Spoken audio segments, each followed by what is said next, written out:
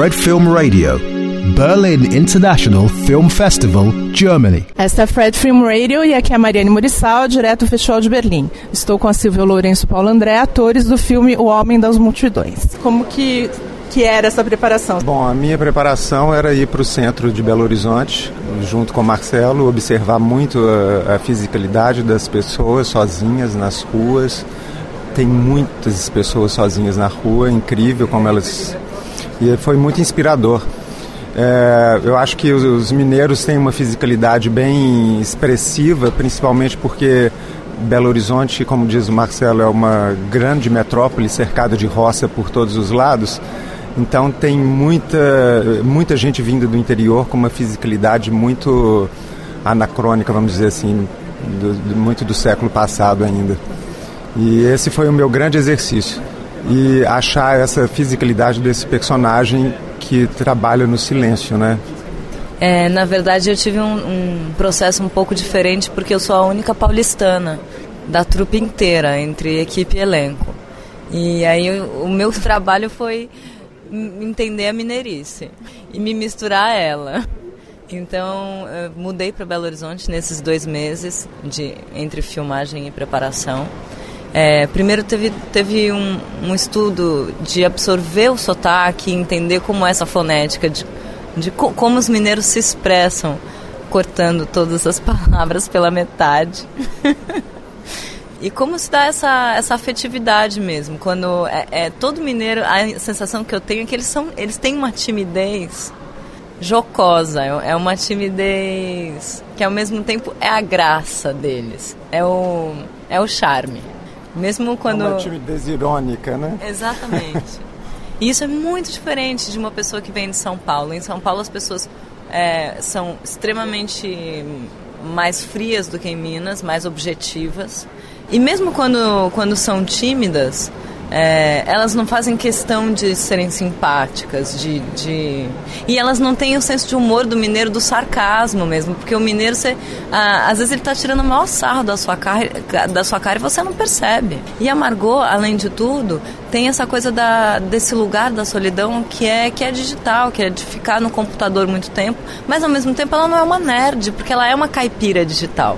Ela é uma pessoa que cresceu só criada pelo pai, junto com esse pai que é muito mais velho do que ela. Então também tem essa questão geracional dela ter tido contato só com uma pessoa que é de outra época, que também é totalmente anacrônica, que é gringo.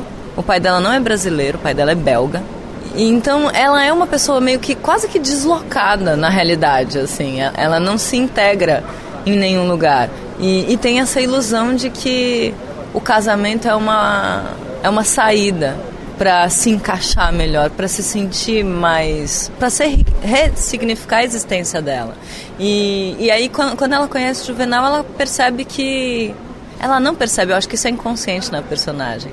As certezas começam a cair por terra, porque volta a grande questão, que é se relacionar, independente de se é num caso amoroso ou se é só numa amizade.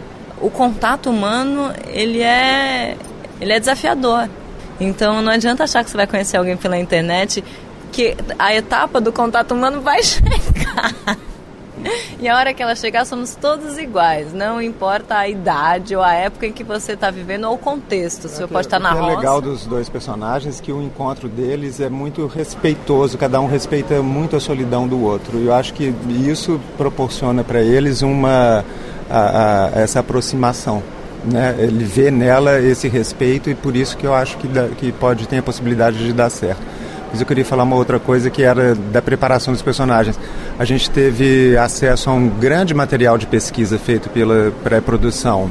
E esse material, para mim, foi muito valioso, porque tinha uma entrevista de uma figura que se dizia solitária, mas ele era tão confortável dentro da solidão dele, e ele curtia tanto aquilo. E ele falava que ele adorava ir para a rua, sentar numa cadeira e ficar vendo as pessoas passar para lá e para cá, que aquilo era o grande prazer da vida dele. Isso foi uma grande chave para mim. E teve uma delas também que eu encontrei a Margot no discurso dela, no tipo de solidão dela, no jeito como ela lidava com o fato de se sentir deslocada dentro da própria vida dela. Ela tá vivendo e falando, eu não sei exatamente por que a minha vida é como é. Ainda falta significar. E os relacionamentos, eles preenchem de significado a vida da gente, né? O outro funciona como um espelho da gente, né? Então, quando você não tem o outro, você fica sem a sua própria referência, né? E é bonito isso nesse encontro, porque ele se vê nela e eu acho que ela se vê nele também. É tão claro quando você é muito sozinho que é o outro que te dá a noção de realidade. É o outro que te dá a noção de que o que você está vendo, você realmente está vendo, não é alucinação da sua cabeça. Se nós duas estamos vendo esse copo sobre a mesa, é porque ele existe. E uma coisa bastante impressionante do filme é de como ele se faz no silêncio, né? Como que foi para vocês encontrar os caminhos aí?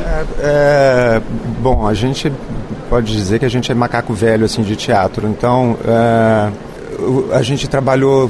Tinha um roteiro, lógico, mas era tudo muito no improviso, né? Soltavam a gente e deixavam a gente lá. Então o silêncio, ele não pode ser simplesmente um silêncio, ele tem que ser preenchido, né?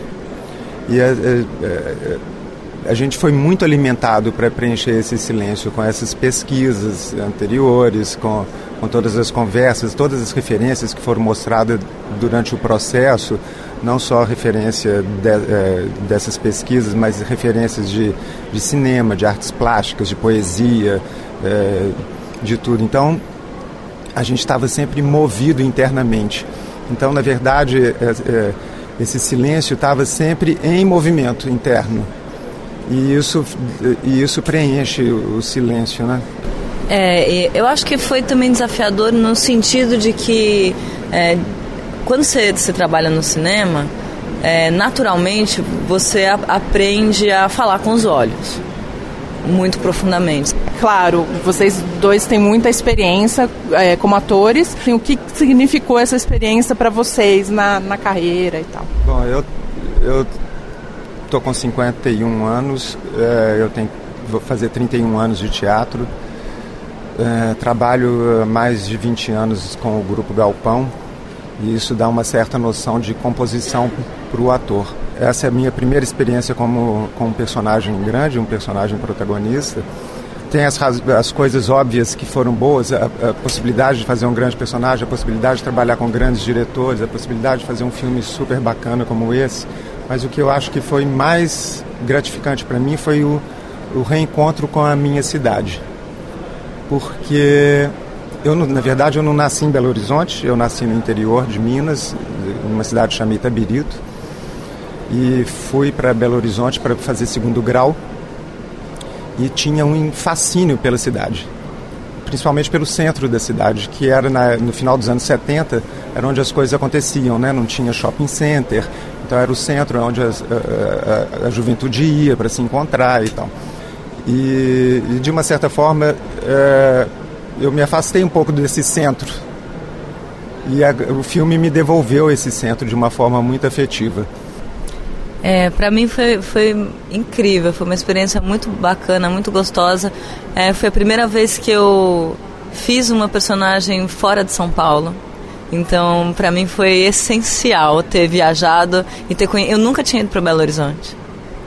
E aí fazer uma mineira foi a coisa mais divertida que eu podia ter feito naquele ano. Para mim também foi um trabalho de composição quase tão profundo quanto os outros trabalhos que eu fiz, que fazia uma adolescente maloqueira no Contra Todos e uma drogada maloqueira no Cheiro do Ralo, né? Eu e a minha carreira de maloqueiras.